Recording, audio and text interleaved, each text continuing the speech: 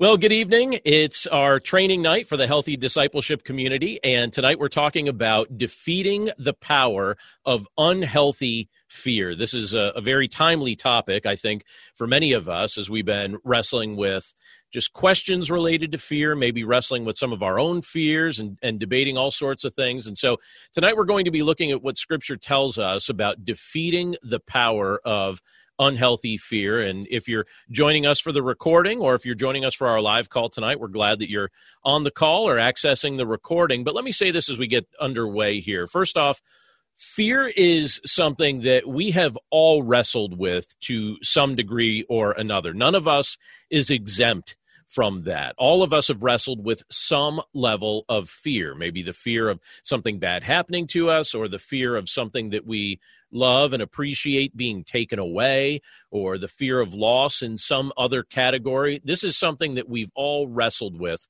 to some degree or another. Now, I've met people in the course of my life who would probably tell me that they never deal with fear and they never deal, with this as being a prevailing emotion or response in their life. But I don't really believe people when they tell me that, because I think that this is something we all wrestle with, again, to one degree or another. And when we're wrestling with fear, there are a couple ways we can respond to it.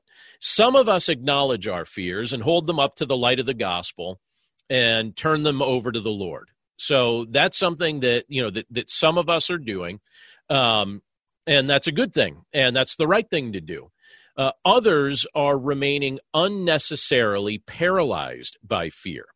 And that's certainly not something that we want to do. We don't want to be unnecessarily paralyzed by fear. We don't want to go about our day-to-day lives just living in fear continually and then feeling like we're frozen from doing the things that we've actually been called and equipped to do. So Scripture addresses this. Now, let me just throw this out there for consideration, even before we look at the Scriptures. If fear is a dominant emotion in your life right now at present, how are you handling it? So just think about that for a second in your own mind, in your own heart. If fear is a dominant emotion in your life at present, right now, how are you handling it? And another way we could kind of ask that question is, what are your go-to strategies? Because I think a lot of times people have strategies to try and handle their fear. In counseling circles, we refer to those sometimes as self-protective strategies. So ways that we try to protect our hearts or keep ourselves from feeling any more pain or any more loss. But what are your go-to strategies for handling your fear? And, it's probably even wise to ask the question, is the approach you're taking working? Is it actually working? Or is it something that you can see the deficiencies in it because it's really not working at all?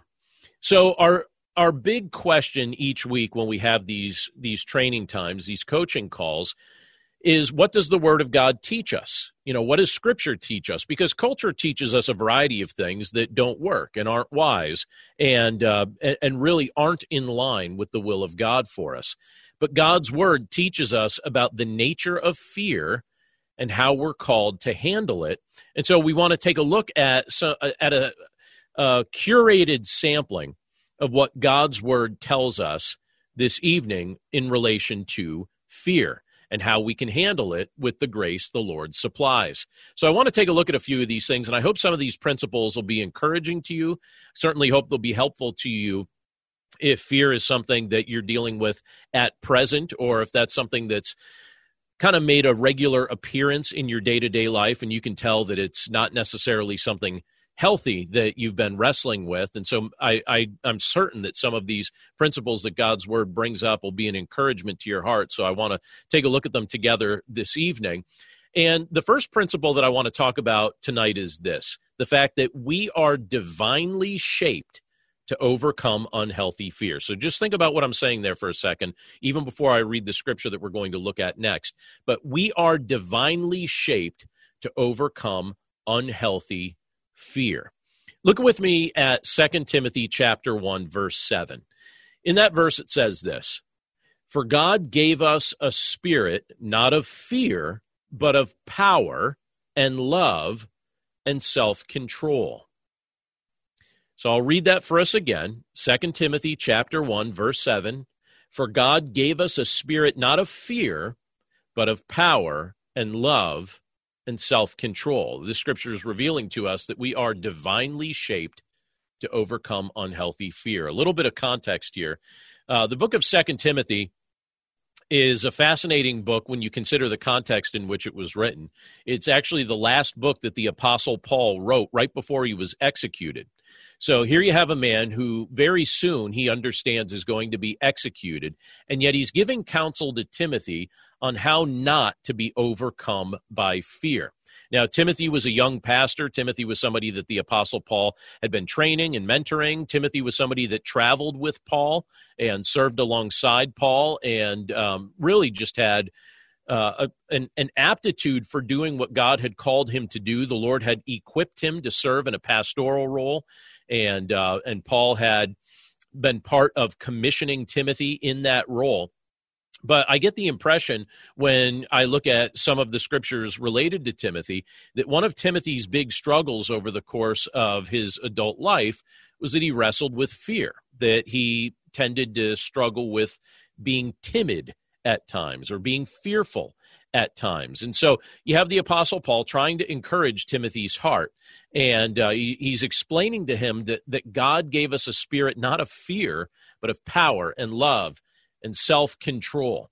So think about what the Lord did for Timothy, but think about it in a personal way, because the very same things that were done for Timothy in regard to our spiritual life have been done for us.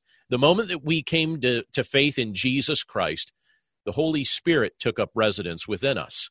And Scripture tells us that as he lives within us, we're not to be gripped with fear, but rather we're to live out the power and love and self-control that the Holy Spirit empowers.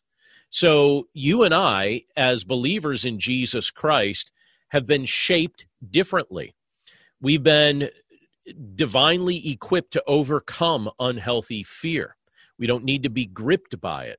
And this was something that the Apostle Paul was trying to help Timothy to understand, but likewise, we're encouraged to understand this as well because we wrestle with the same things. I can look over the course of my life and I could point out multiple times where I was gripped by unhealthy fear. And because I was gripped by unhealthy fear, there were decisions that I made that were impacted by that I think the decisions ended up becoming unhealthy or having an unhealthy component to them. And I'm sure that others on the call tonight could probably testify to times in your life when you've been gripped with unhealthy fear. But when we look at the theological reality that's explained to us in 2 Timothy chapter 1, we're shown that that's unnecessary. I mean, we can go in that direction if we want to. We can be gripped by unhealthy fear, but we just don't need to be because the Holy Spirit lives within us. We have a Spirit who gives us power, and he shows us his love and self-control and enables us to live these things out as he empowers us to do so. So keep that in mind. We're divinely shaped to overcome unhealthy fear. Something else Scripture brings out to us that I think is particularly important if we're in the midst of a season of fear right now. So if you're on the call with us tonight, and this is something that you've been wrestling with, or if you're listening to this recording, maybe right now has been a season where you have been dealing with an abnormal amount of fear. I can tell you that in my role as a pastor, I've been doing a variety of counseling. I've actually had a little bit more counseling recently than normal, and I think some of it comes down to the fears that people are struggling with as we're dealing with societal changes and societal upheaval and all sorts of things that are going on right now that feel very unfamiliar to most of us. It produces fear. It produces fear in adults. It produces fear in children. And Scripture points out to us that we can request deliverance from fear. So if you've been wrestling with fear right now, please take this to heart. You can request deliverance from fear. Look with me at Psalm chapter 34, verse 4. This is what it says. The psalmist says, I sought the Lord, and he answered me and delivered me from all my fears. So I want you to keep that verse in mind for just a second and think about how we typically try to handle fear. Frequently, when we're trying to handle fear, we try to handle it in our own strength. we try to come up with some kind of strategy that can help us overcome it. And that seems logical in one respect, but then we begin to realize that we have limitations that really only take us so far. And here you have the psalmist saying, all right, in the midst of a season of fear, in the midst of a season when I was dealing with an abnormal amount of destructive, unhealthy fear, I sought the Lord. So he doesn't say I sought my own wisdom, or I sought my own strength, or I sought worldly counsel. He says, I sought the Lord. So here you have an example of one coming before the Lord in prayer and seeking the Lord's intervention. And the psalmist here says that the Lord answered him, and the Lord delivered him from all of his fears.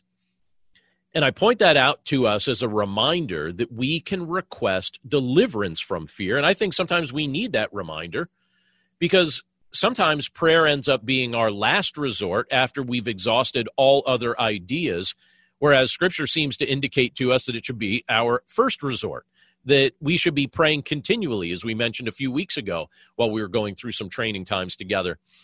Prayer is something that should be never far from us as far as an activity that our hearts are engaging in.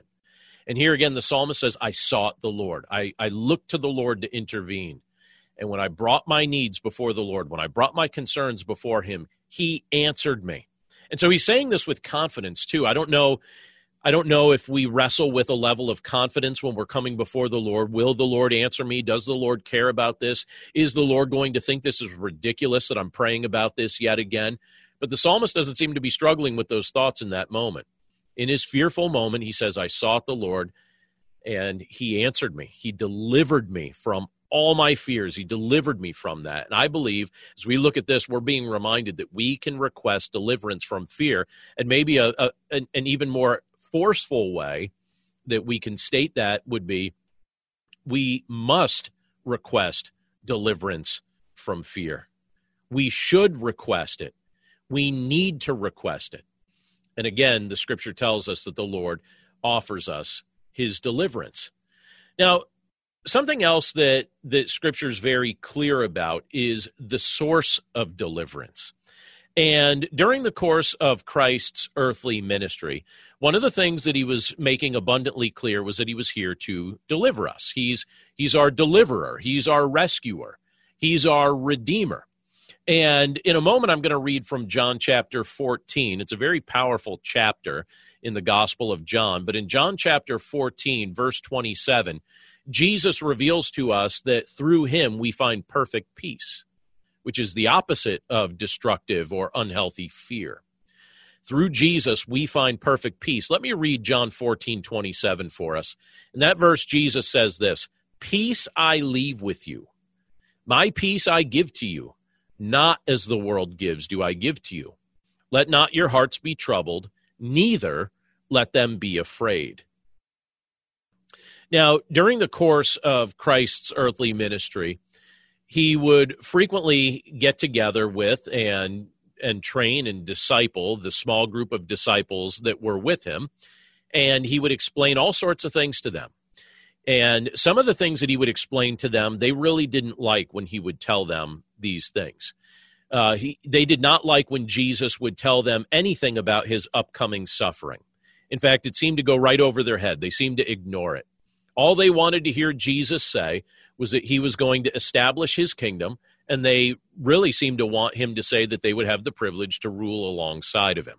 They fully expected him to be their coming king. He certainly is, although they didn't understand that he came once and he's coming again. They didn't understand the two parts of that mission. So they were more looking toward the ultimate outcome and not the spot in history where they were at.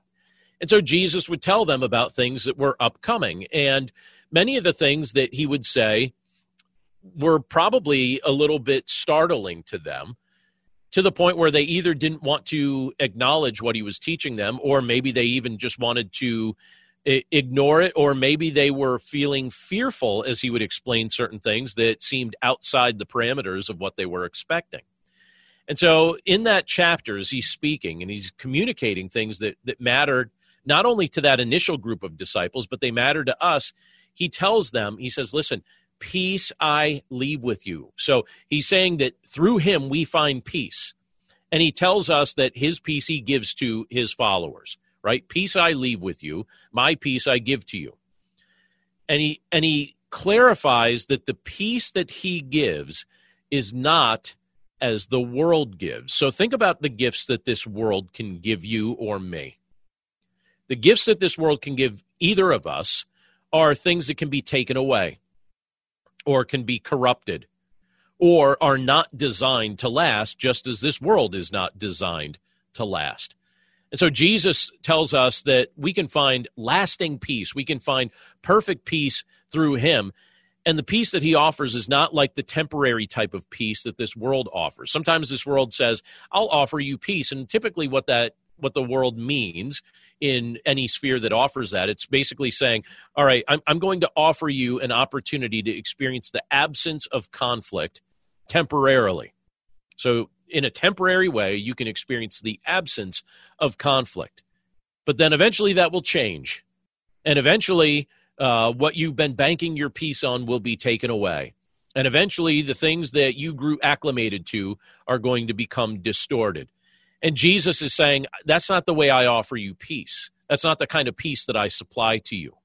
And so he tells us, because his peace is not like worldly peace, his peace doesn't change, his peace doesn't end. He tells us that our hearts don't need to be troubled, our hearts don't need to be afraid, because he is the source of perfect peace. He is the source of lasting peace. And if we have lasting peace through Jesus Christ, that means our hearts can find ultimate rest.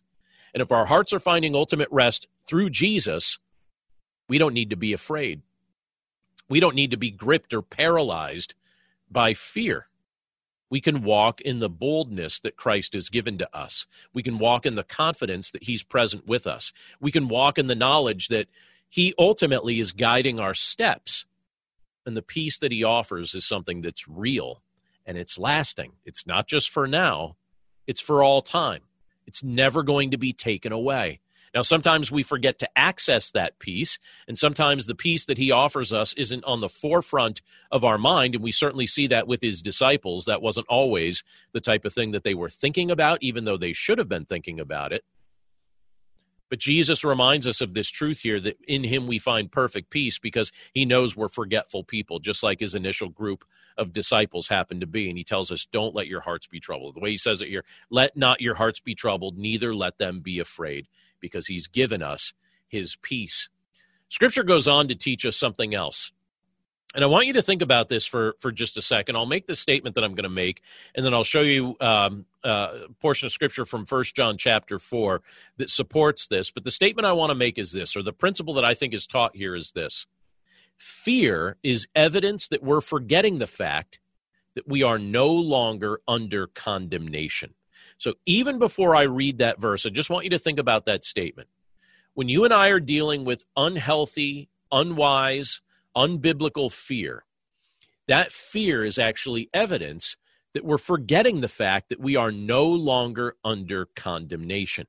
Now, what does it mean to be condemned? Well, to be condemned in the spiritual sense means to be destined to spend an eternity apart from the Lord's glory, apart from his presence, destined to spend eternity still under the weight of our own sin. But yet through Jesus Christ, that weight has been lifted from us. Through faith in Jesus Christ, that burden was placed on him. And so you have the Apostle John in 1 John chapter 4, verse 18, making a statement to that effect. And this is what he says there. He says, there is no fear in love. And he's talking about the unhealthy fear, saying there's no fear in love, but perfect love casts out fear. For fear has to do with punishment, and whoever fears has not been perfected in love. It's a fascinating portion of Scripture to ponder just for a moment. But he's saying that perfect love casts out fear, that there's no fear in love, because fear has to do with punishment. So if you're fearful of being punished, you're going to react a particular way. Last night we watched a movie with our children, And after the movie, we were talking about the role of government in our lives. And so we looked at Romans chapter 13. And in Romans chapter 13, it talks about the fact that if we're doing wrong, we have reason to fear the governmental authorities over us. If we're not doing something wrong, we have no reason to fear governmental authorities over us. And I think of that portion of Scripture from Romans 13 when I read what we just read together from 1 John chapter 4, verse 18. Again, there it says, for fear has to do with punishment. So if we're walking in fear, that means we're frightened of the fact, or we're contemplating the fact, or paralyzed by the fact that we think we're about to be punished or chastised, or something wrong or bad is about to happen to us. Fear has to do with some form of punishment. And John goes on to say there, he says, whoever fears has not been perfected in love. So he's talking about this idea of growing mature in our walk with Christ, understanding the nature of the love that we have in Christ, understanding that if we continually live in fear, that very well may be testimony that our relationship with Christ is not where it needs to be, because fear is evidence that we're forgetting the fact that we are no longer under condemnation. One of the things that I am most grateful for in my relationship with Christ, and I'm sure that many of you would testify to this very same thing, is that even though I know there's going to be a day where I'm going to stand before the throne room of God, I'm going to stand before the throne of God in his throne room, and I'm going to be judged, and you're going to be judged. We're all going to give an account for our lives. When that day comes, I'm confident of the fact I will not be condemned. I'm confident of the fact that I will not be cast away from the Lord's presence, even though I have lived far from a perfect life. There are all sorts of things that people don't even know about me, that only I know about me and the Lord knows about me, that are things in my life that I am not proud of, things that I wish I didn't say, do, or think.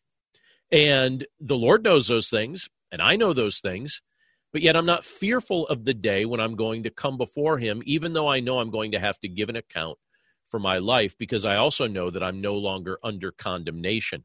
Now, that doesn't mean that I go about my life in such a way that I live in rebellion against the Lord, because I'm not fearful of being condemned. Because when you look at this portion of Scripture, it's also talking about love. And it talks about this idea of maturing in love, or growing in love, or the way it's phrased here, perfected in love. And as my relationship with the Lord has grown, as my love for the Lord has grown, what he's doing in my heart is he's taking those desires that I once had to rebel against him. He takes those away, because I'm conscious of the fact that he loves me, and now I have the privilege to love him, as we looked at earlier, where it talks about the fact that I have the Holy Spirit, the Spirit of love living within me. And if I love the Lord, I'm not going to rebel against the Lord. If I don't care about the Lord, then of course I'd rebel. But if I love the Lord, I'm going to try to walk with the Lord as he strengthens me to do so. And there's no fear in love. Fear has to do with punishment. And I'm no longer under condemnation, so I don't need to walk in fear. And if you know Jesus Christ, you don't need to walk in fear either. Fear has to do with punishment. If you know Christ, you're not going to be condemned. The goal, if you know Christ, is that you be perfected in love. And when we're perfected in love, when our love for Christ matures, when we recognize the nature of his love for us, that also impacts the level of fear that we go about our day-to-day life embracing. There are certain things that we stop fearing. We stop seeing the way we used to see them, because we fully trust that the Lord has our lives under his control. One other thing that I want to point out to us before we get to our discussion time together, and that's this. Give your fears over to God, even in the midst of your most troubling valleys. Give your fears over to God, even in the midst of your most troubling valleys or seasons or low points. One of the most familiar and popular portions of Scripture is found in Psalm chapter 23. Over the past 22 years since I've been pastoring full-time, I've done many, many funerals. I have no idea how many funerals I've done at this point, more than I could easily keep track of in that time. And in just about every funeral, maybe everyone, I've read Psalm 23. And in Psalm 23, verse 4, it makes this statement. It says, even though I walk through the valley of the shadow of death, I will fear no evil, for you are with me. Your rod and your staff, they comfort me. Psalm 23 is loved by many people. And part of the reasons that we love that psalm is because it portrays the Lord as a shepherd who cares for us, his sheep. And he looks after us, he protects us, he leads us in the direction that we should be going. He sustains us in ways that we need to be sustained. And he shows us that even if we're going through seasons like it describes here, the valley of the shadow of death, we don't need to be fearful. We don't need to be frightened. For most people, death is the most fearful thing they experience. And we don't even need to be fearful of that because the Lord is with us. His rod, his staff, they comfort us. He's guiding us. He's directing us. So that being the case, we can give our fears over to God, even in the midst of our most troubling valleys. That even when we don't know, I was like specifically how to pray. Even if we're in a moment where we could just make sounds, that's sufficient. We can give our fears over to God. I was speaking to somebody less than a week ago who told me that recently she was going through a season where the only prayer she could make was just a sound. She couldn't even formulate her words because she was hurting so deeply. And there are probably times when you've gone through seasons like that. I've definitely gone through times where I've had seasons like that. But in the midst of that, we don't need to fear any evil because God's with us. We could give our fears over to God. He is our shepherd. He's leading us. He's directing us, even in the midst of our most troubling valleys. These are the type of pieces of advice that Scripture gives us related to these things. This is what Scripture is encouraging us to understand and embrace, that we don't have to try and handle fear in our own strength, that we don't have to come to ourselves as our own source of wisdom and comfort, that the Lord is present with us, and we can hand these things over to him and welcome the peace and the love and ultimately the presence of God as a result of knowing him, that we could find joy in him regardless of our circumstances, that we don't need to walk in fear. Now, in just a moment here, I'm going to switch us over to Gallery View, and we'll have some discussion time together. For those who are accessing these recordings, I want to encourage you to stop by healthydiscipleshipcommunity.com if you'd like more information about the Healthy Discipleship Community. You could also stop by my primary website, desirejesus.com, where you'll find a variety of resources that, by God's grace, I hope will help you grow in your walk with him. They're certainly put together for that purpose, and I hope that you'll make great use of them as they're accessible to you there. But now I'm going to switch us over to Gallery View here and end the screen share that I'm doing here with us.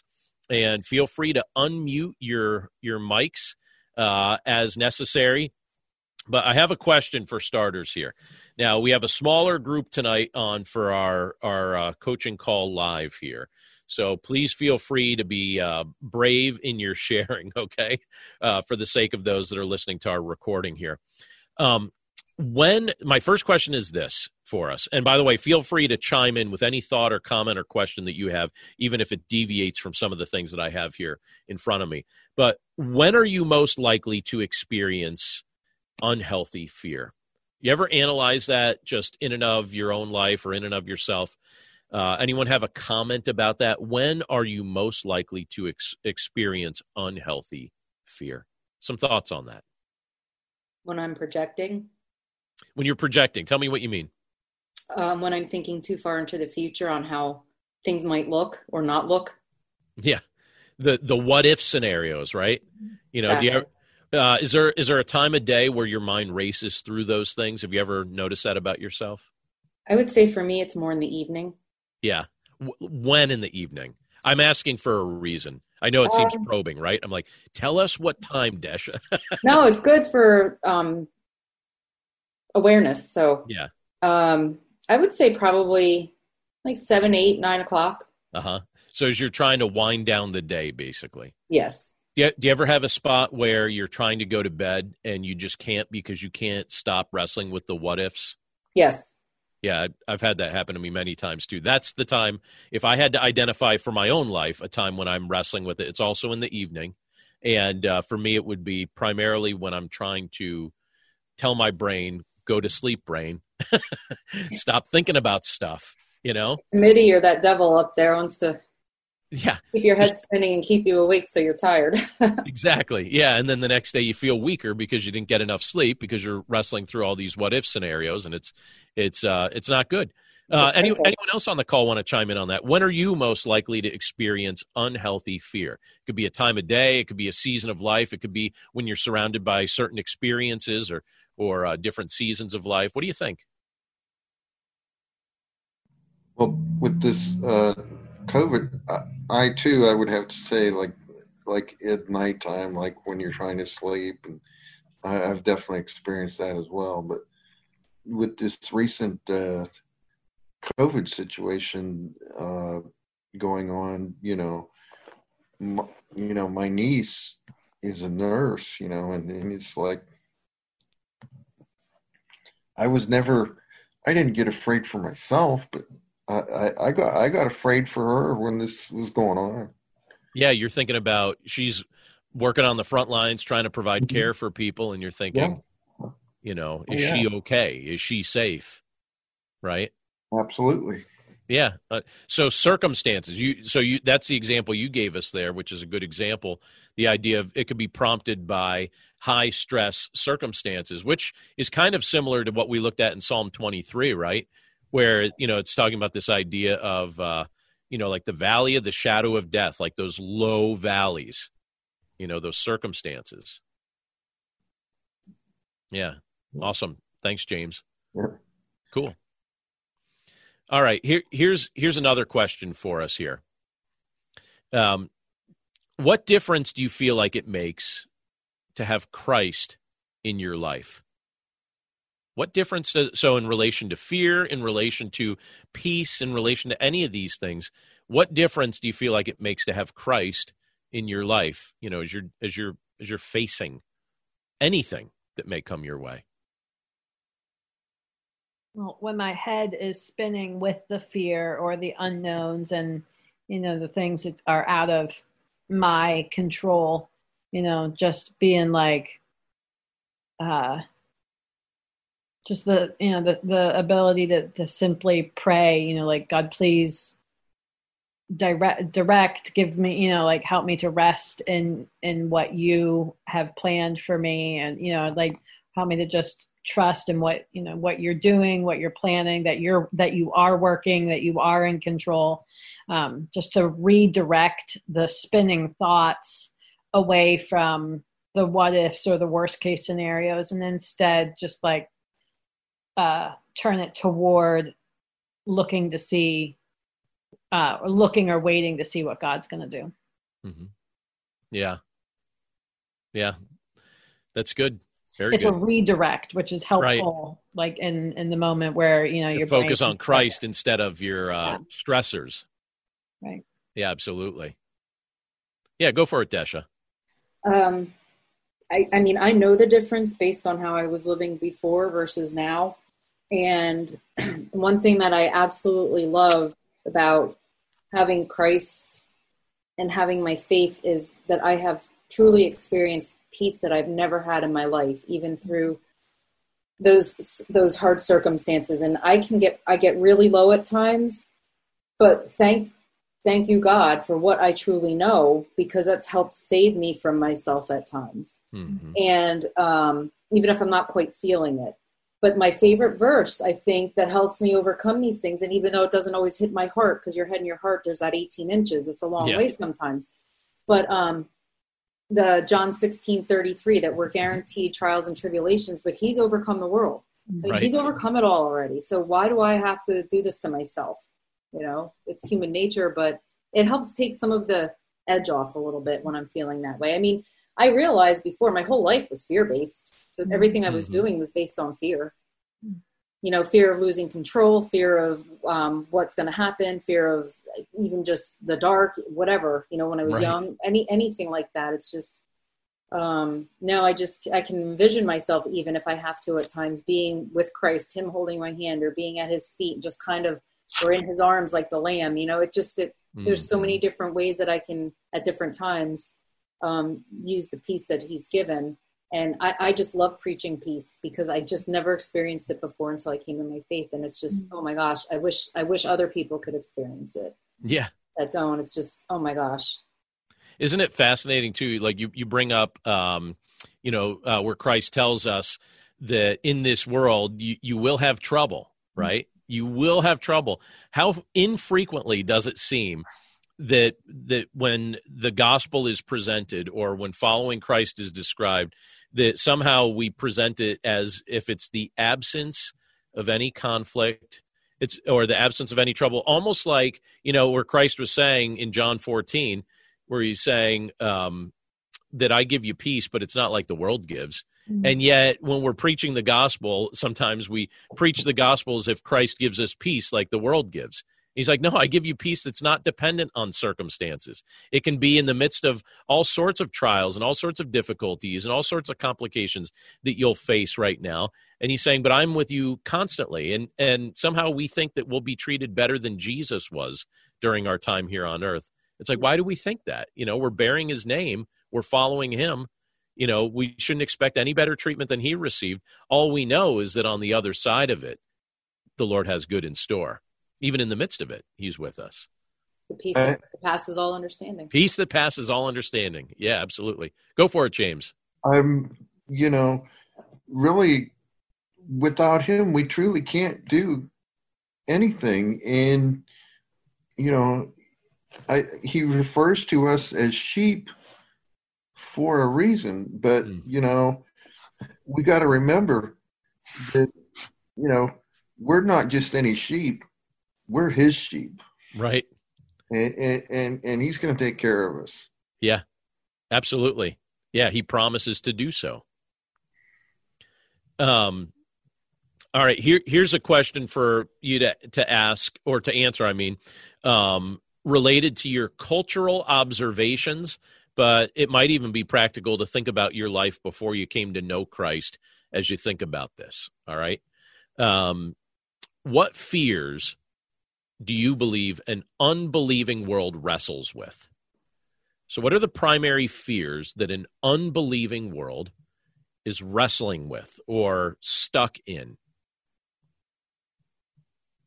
Anyone have a thought on that? Control. Yeah, explain. That could be one of them. Well, the lack of feeling like you're in control can be frightening. And so they grasp at things that they can control or attempt to control. Mm-hmm. Yeah, that could be a good example. How about rejection? Oh, yeah, that's a big one, too. Yeah. In what way, Don? Just in all ways, to be rejected by people that you want to, or a group that you want to be a part of. Somebody you're interested in, maybe from the opposite sex. I think that's part of the challenge with becoming a believer, is that you're going to be rejected by the world, whether you know what that means or not yet. It does happen. Don't want to be one of them Bible-toting, Jesus freaks or anything like that. So the fear of being rejected. Yeah. You don't want to be rejected by the cronies that you're hanging with, or whatever group you're in the muck and mire with. But sure, just rejection in general. And I would say, as someone who has worked with teenagers in particular, that's one of the biggies that. So we help lead the youth ministry in our church, as we've got 4 teenagers in our home, and one of the big things that our kids wrestle with, and one of the big things that teenagers of every generation, including the generation around right now, wrestle with, is fears of rejection. So yeah, that's a great example. Any other fears that you think? Yeah, go ahead, Desha. I have a couple, and this kind of goes along with the rejection, but fear of not fitting in, fear of not being good enough, fear of failure. Yeah. So they're the three that came to mind. Not being perfect. Right. Yeah, all sorts of things that can contribute to a like an unhealthy narrative that we start preaching to our hearts. Fear of not having enough money. Yeah. I mean, you even bring it down to material things. Yeah, and those things can be paralyzing, right? I mean, you shared a good example of that, and I'm assuming you won't mind me mentioning this because you shared it online, so that made it public. But I saw what you shared the other day, just kind of a testimony of things that you were wrestling with when you're a young person, you know, when you're like early teens maybe or something like that, where you were, you know, just like, it's just the most insecure time of life for most of us. And I imagine that, you know, some of these things that you're describing here factored into kind of like your day-to-day life back then. It's like, you know, just swimming in fear. And when I think back to that season of my own life, it's like, yeah, you just find yourself just swimming in all sorts of unhealthy fears that eventually, when they grip hold of us long enough, they have a paralyzing effect where you find yourself either preaching an unwise doctrine to your heart, an unbiblical doctrine to your heart that forgets who Christ is and what he's actually done for you. So you say to yourself, I'm rejected, and yet Christ looks at us, he says, no, I accept you. You know, you say, I might run out of resources. And Christ looks at us and he says, no, I'm going to supply all your needs. You know, you say, I don't know what's up ahead. I'm afraid of what's going to come next. And then the Lord says to us, what? I hold the future in my hands. I've got it all planned out. You know, and we think to ourselves, like, every one of these fears is irrational for one who believes in Christ. And so there's no reason for us to go back to it. But we struggle with it. But that's why I kind of threw out the question here, what kind of fears does an unbelieving world wrestle with? Anyone else want to chime in on that? Can you think of any other unhealthy fears that an unbelieving world presently wrestles with?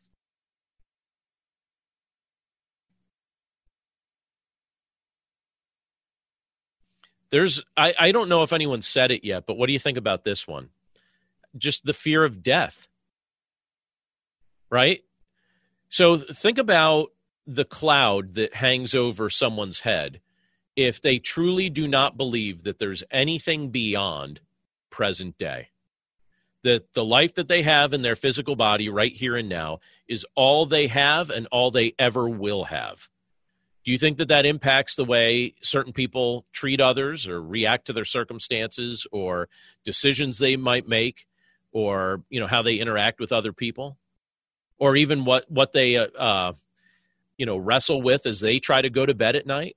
I mean, I, you know, that's something that I think the longer we know Christ, the easier it is for us to forget, because we don't live with the same fear of death that someone that has no hope beyond this life has. I'm not looking forward to dying. You know, that whole process seems rather unpleasant to me. However, I'll experience it someday. But I'm not worried about what's on the other side of that. And that has a genuine impact. What are your thoughts on that? Like the difference it makes to know Christ in regard to not having to live in the fear of death. What difference does it make for you not having to live in the fear of death? Anyone want to chime in on that? I think that's a big one for us. What do you think, Kyle? Sorry for just jumping in. I was finishing up some work and remembered we had the webinar. Wanted to just jump in for a few minutes. Yeah, I'm glad you did. I'm glad you joined us. So, what do you think? Yes, some new faces. My name's Kyle. I've been friends with John and Andrea for a very long time. So, anyway, yeah, nice to meet you guys. Nice to have you with us. What you had spoken about in regards to death is really interesting. I have a friend who is not a believer. He's in his mid-60s, and a lot of his friends that he's an artisan, and a lot of other people that are in similar trades that have been lifelong friends are like dropping like flies. Wow. And we have a mutual friend who he's a former pastor, and we have discussions about it. And it's just really interesting to see kind of how like our friend, his name's Vinny, how his perspective just keeps changing. That you can see the fear coming out.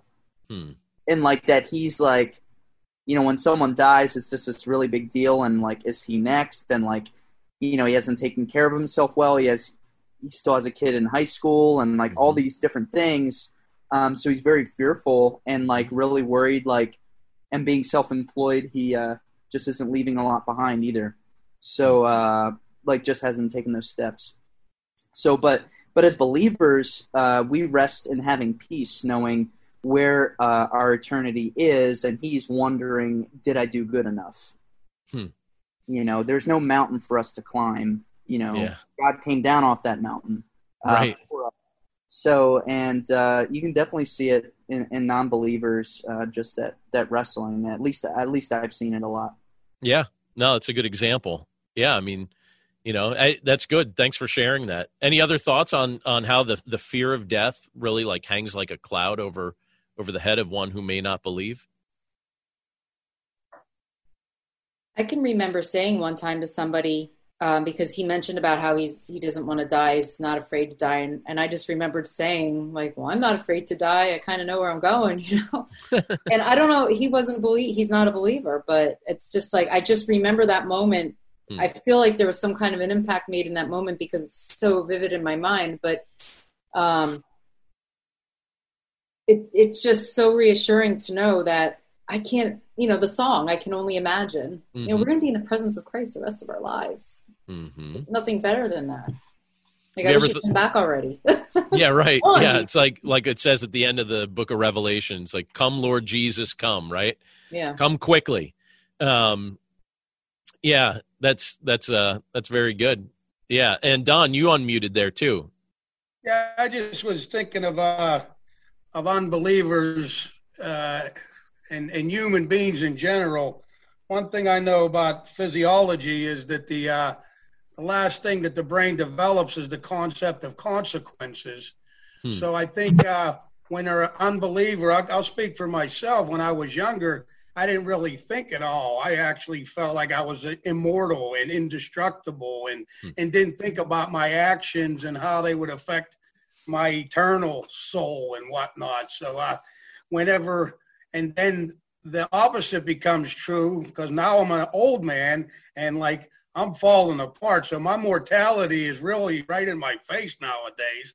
And so then you have, that fear starts to happen if you don't have the knowledge of where you're going, and because of what we have in Christ. But now my fears are for my children who are, late 20s, early 30s, who still now think that they're indestructible and don't care anything about consequences because they're living a life that they don't think much about, the hereafter and whatnot. So I couldn't imagine how it would be like now with the things that are going on in our world today. How you even like get up and venture outside of your house without knowing God. I feel bad for people. What the comment I wanted to make was on that fear. When you're younger, you don't really think about that as much. I know personally I didn't, because I wasn't really. And I heard it said most people live like they'll never die, and then they die without ever living. And I don't know where that quote came from, but it kind of makes a lot of sense, especially when you're not devoting your life to Christ and living for Him and His purposes. Yeah, good point. Very good, very good. And yeah, that it's interesting how much of our prayer time is spent praying for our kids. We pray for these kids. We pray that they would come to know the Lord and walk with Him for sure. All right, I got one last question for us tonight, and that's this. It's kind of a summary question, of all the things we've been talking about tonight in regard to fear, but it's also an applicational question because this is a very real scenario that I'm sure you've already been presented with, but I have no doubt you'll be presented with again in the future, and that's this. Here's the question. What counsel would you give to a friend who feels paralyzed by fear? You know someone, you love that person, friend or family member, and right now they're feeling paralyzed by fear. What counsel would you give them?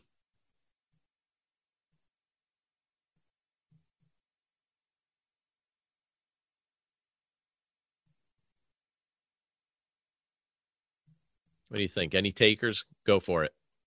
I would have to go with some scriptures that give me, get me out of paralyzing fear, like, Joshua 1:9, be bold and courageous, for I'm with you wherever you go. And there's so many examples of fear not. In fact, it seems like every time that somebody is in the presence of the Lord or an angel representing the Lord, the first thing they have to say is fear not, because, like John in Revelation, he fell as a dead man. And when Mary was first visited, seems like, and even, Moses at the burning bush. Sure. So, and Daniel, it seems to indicate that Daniel may have passed out. So I think I would try to counsel in that paralyzing fear they're experiencing right now might be a prequel to a divine intervention in their life, and try to instruct them into how that'll remove all fear. In other words, this is where you got to be to get to where God's going to take you. That maybe the fear you're experiencing is God nudging at you and pursuing you to remove that fear from you. Good example.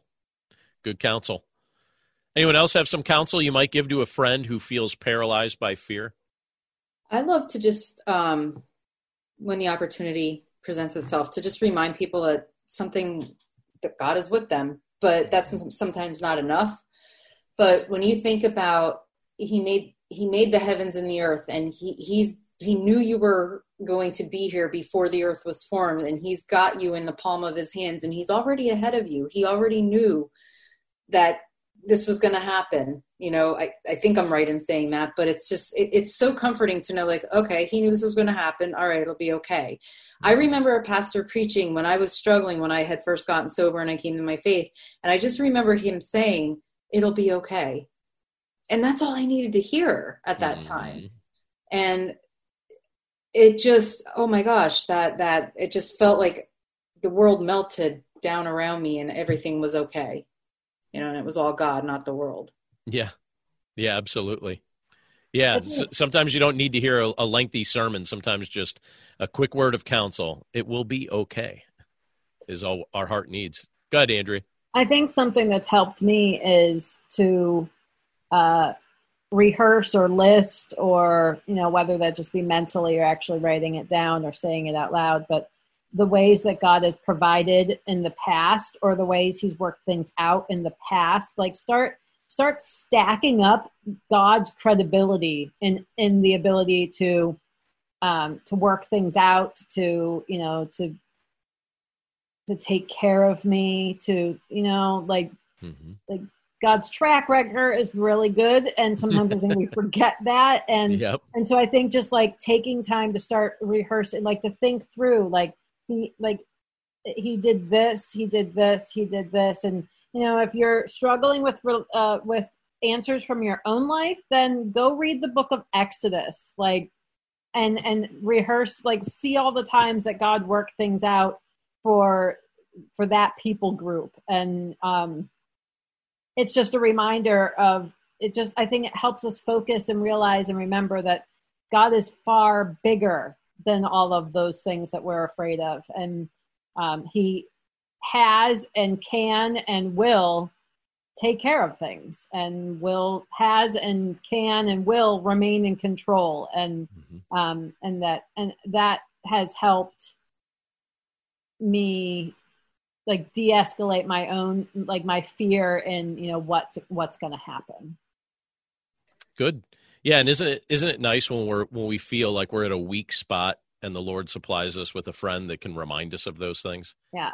And there have been times that I've been there have been times where I've laughed at myself, because I'm like, why do I think that this time he's not going to come through? He always comes through, right? He always comes through. Look at the things the way he's worked things out previous time. So why do I think this time it's going to be any different? That's not consistent with God's character. So, just reminding myself of the ways that he has proven himself to be faithful over and over. His track record is good. That's great. Do you know what I've heard that's almost empowering? And it's an awesome line. It says, don't tell. Oh, wait. don't tell God how big your storm is. Tell the storm how big your God is. Yeah. It's just an empowering statement. Mm-hmm. But yeah, it's spot on, right? It's just sometimes we minimize who the Lord is and what he can do. And sometimes we forget the nature of his power. And again, many of our fears come down to us trying to control things that God already has under control.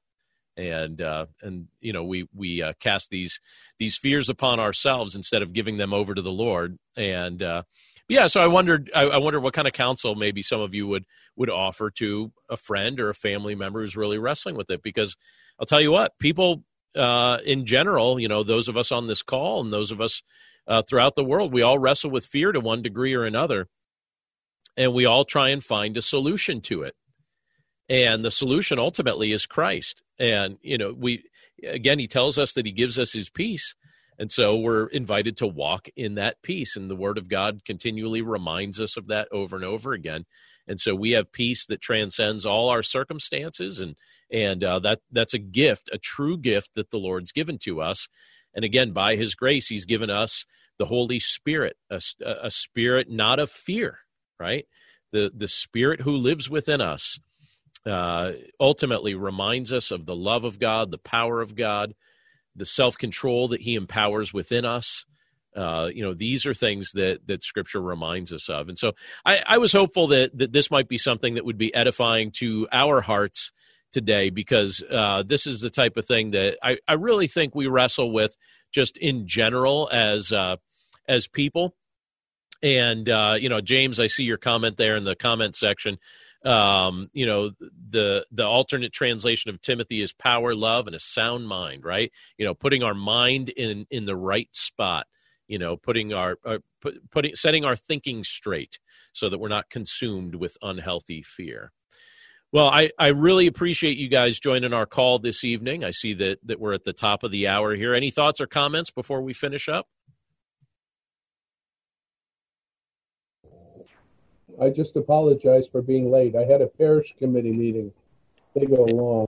Yeah, they go. Oh, we know. Committee meetings, that's just how it goes. But thanks for joining us. We're glad you're able to be with us. And Kyle, it was nice to have you join us on the call tonight. And those of you that are regularly on the call, wonderful to see you as well. I look forward to our weekly get-togethers here. Well, I hope you guys have a wonderful week and look forward to getting together again next time. Have a great one, everybody. No matter what you're going through, you are not alone. Sis, if you've experienced pain in your father-daughter relationship, I want you to know that you are loved and seen. I'm Kia Stevens, host of the Hope for Women with Father Wounds podcast, and I created my show to help you exchange your father wounds for the love of God the Father. Join me for encouragement, wisdom, and scripture. Just search Hope for Women with Father Wounds on lifeaudio.com. or wherever you get your podcast.